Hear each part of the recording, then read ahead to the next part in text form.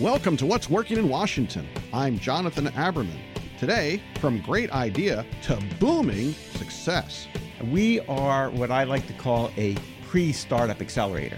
So we start with the raw engineering talent. In fact, when people come to Masterpiece, I tell them, come to Masterpiece. It's a great place. You get to work overtime for free. And if you do a really good job, I'll teach you how to lead the company.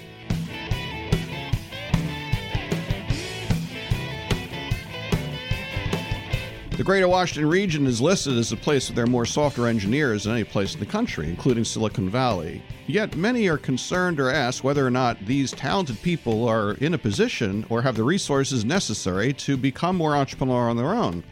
Drew Cohen is CEO of Masterpiece Launchpad, an innovative approach to helping our technology entrepreneurs become business leaders. Drew, thanks for taking the time to join us. Jonathan, thanks for having me. Well, Masterpiece Launchpad, it's a great name. What exactly is Masterpiece Launchpad? Sure. Well, so Masterpiece is two pieces. We have Masterpiece Solutions, which is a very traditional government contracting company that's based in the Columbia, Maryland area and is there because of the talent pool, right? The world-class engineers, particularly cyber software developers that have grown up in that area over the last decade and a half. Actually a little bit longer. And so there's a great talent pool in that area. But as you mentioned, that talent pool is generally focused on government contracting, which is not part of the global information economy. And so Masterpiece Launchpad is a technology accelerator specifically designed to enable Masterpiece engineers to build their own companies and to start them and move into the commercial, primarily cyber arena, but other technology arena. I've been involved in research a number of different locations in here in the region. And one of the things that I've learned with the team that I work with is that there are very few product companies in cybersecurity. You know, in comparison, roughly 5% of cybersecurity companies in our region are product. Everybody else is service or solutions. Why does it matter? Well, a couple of things. So the services business, especially the local services business, has a large component of government contracting, and it's kind of easy, but it's not what investors really want, right? Because, you know, as Microsoft demonstrated in the early 80s, you know, the incremental cost of a piece of software is free, right? Mm-hmm. So those businesses are highly scalable, and you see that online, and it's not accidental that the largest businesses we have today are technology product businesses or, you know, internet-oriented network effect kind of businesses. And that's not a services business, which is linearly scalable, right? You have a certain number of people, and you get, every time you add more people, you grow, but it's a very linear model. I had an investor tell me once that, you know, a dry cleaner is a good business, but they're never investing in it. So if you want to generate the capital for investment, you need a business model that has increasing rate of returns. And so what we're looking for at Masterpiece, at Launchpad, is we talk with our engineers and say, is your idea an idea that is scalable, right? Can it generate a business that has a hockey stick model? Because that's what investors are looking for. So it sounds to me like how you're differentiated from, say, a Mach 37 cyber accelerator or Data Tribe or others is that you're actually spinning companies out of an existing government contractor. Is that the big difference? That's it. I mean, when we're so I know the Data Tribe guys, and I know Rick Gordon very well. Over at Mach 37. At Mach 37. I'm a big fan of both of their models, but they start with investment dollars, and they're looking for entrepreneurs to get behind, right? And so they already kind of have companies coming to them. We are what I like to call a pre-startup accelerator. So we start with the raw engineering talent. In fact, when people come to Masterpiece, I tell them, come to Masterpiece. It's a great place. You get to work overtime for free. And if you do a really good job, I'll teach you how to leave the company. What a great sales opportunity. Come and work for free and you can get rich. But that's what entrepreneurs do, right? I mean, they do it at nights and weekends. That's what they do. As you look at this region, is this a model that you see other government contractors starting to do more, or are you surprised that more aren't doing it? Because this would seem to be a pretty smart thing to be doing. So one, I expect as we have success, we might see more people try to emulate it, but it's pretty hard, right? So my background's a little bit unique in that I was a partner at Booz Allen Hamilton, but I also worked for Intel in Silicon Valley in what became Intel Ventures. So in the mid 90s, I was part of the Intel's group that did, .com investment. So I started 2 companies and exited 2 startups pretty successfully. So I've got kind of the combination of, West Coast VC startup and Washington, D.C. area government contracting. And so I live at that intersection. And that's what, in a lot of ways, we built Masterpiece to help. I try to find people that would have been like me, right? Am I building a place I would have wanted to go to when I was an engineer trying to start a technology company coming out of a government contractor, which is what I did early, in the mid 80s, I actually was the software development lead for a company, BTG, which was a local success company. You worked for Ed Bursoff. I did. I was Ed's 24th person. Okay. And Ed's been a giant in the government contract industry for a long time here.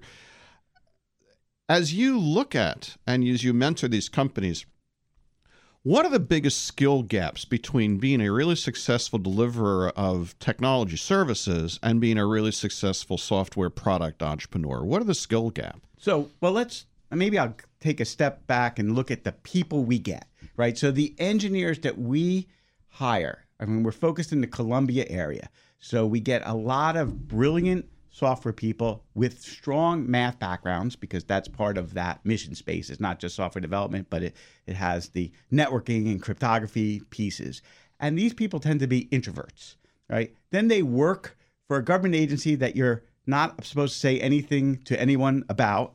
And then they live in the Columbia area, which is and historically been a bit remote relative to the DC region, right? So you have guys that they are introverts, engineers, work on stuff they can't tell anyone about, and they've moved to a place that's kind of in the middle of nowhere. It's Other than no that, longer in the middle great. area, right? And so now you say, okay, what does it take to start a company? And it's almost all the opposite things, right? How do you go out? How do you live in the world of conflict of a startup where you're confident enough that you can sell your product or sell your service, but also not so overconfident that you're making claims that aren't true, right? So the startup world is one that you have to kind of always live on this edge of promising things that aren't quite finished yet, but not promising things you can't deliver, right? Looking at a future that's really optimistic while not, betting the farm too early because you're borrowing money to start it, other people's money, right? And so other people's money always comes with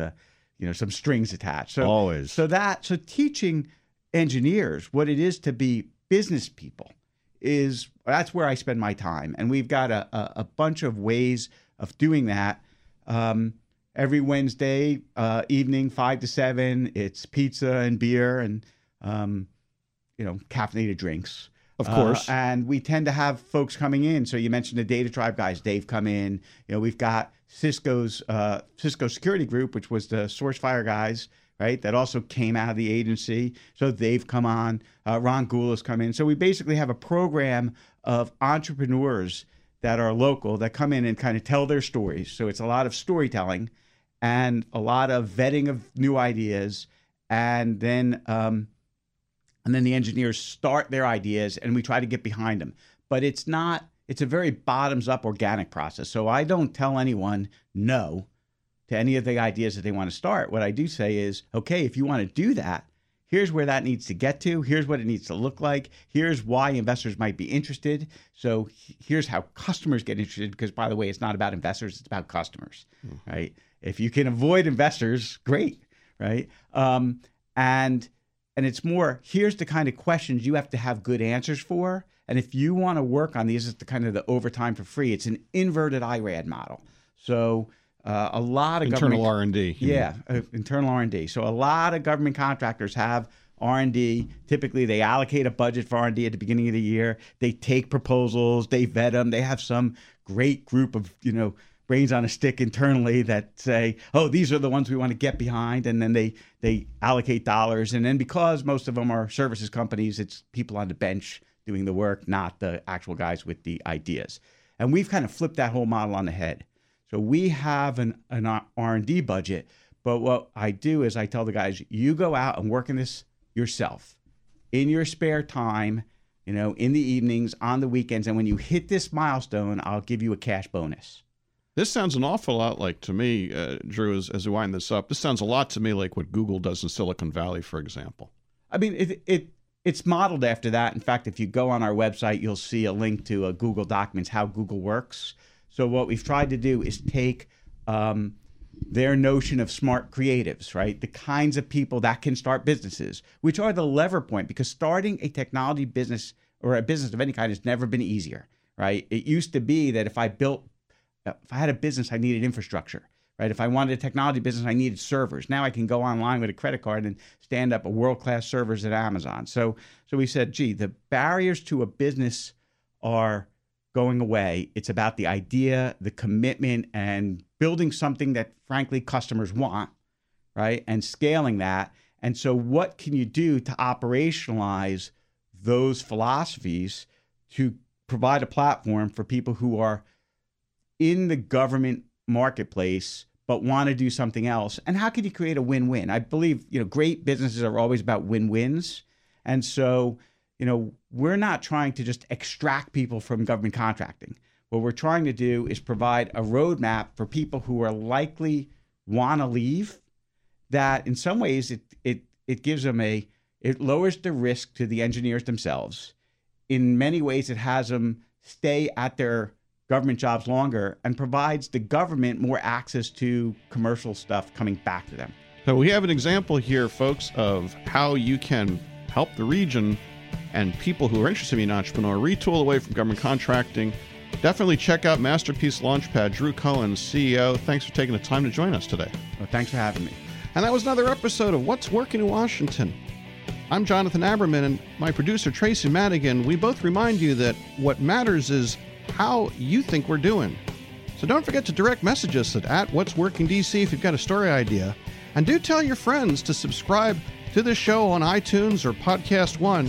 And you know what? If you can take the time to rate our show, it'll help spread the word that this show is hitting an important chord for the entrepreneurial business community here in what you and I agree is one of the most interesting places to be an entrepreneur in the entire world. So we'll see you next time. Goodbye.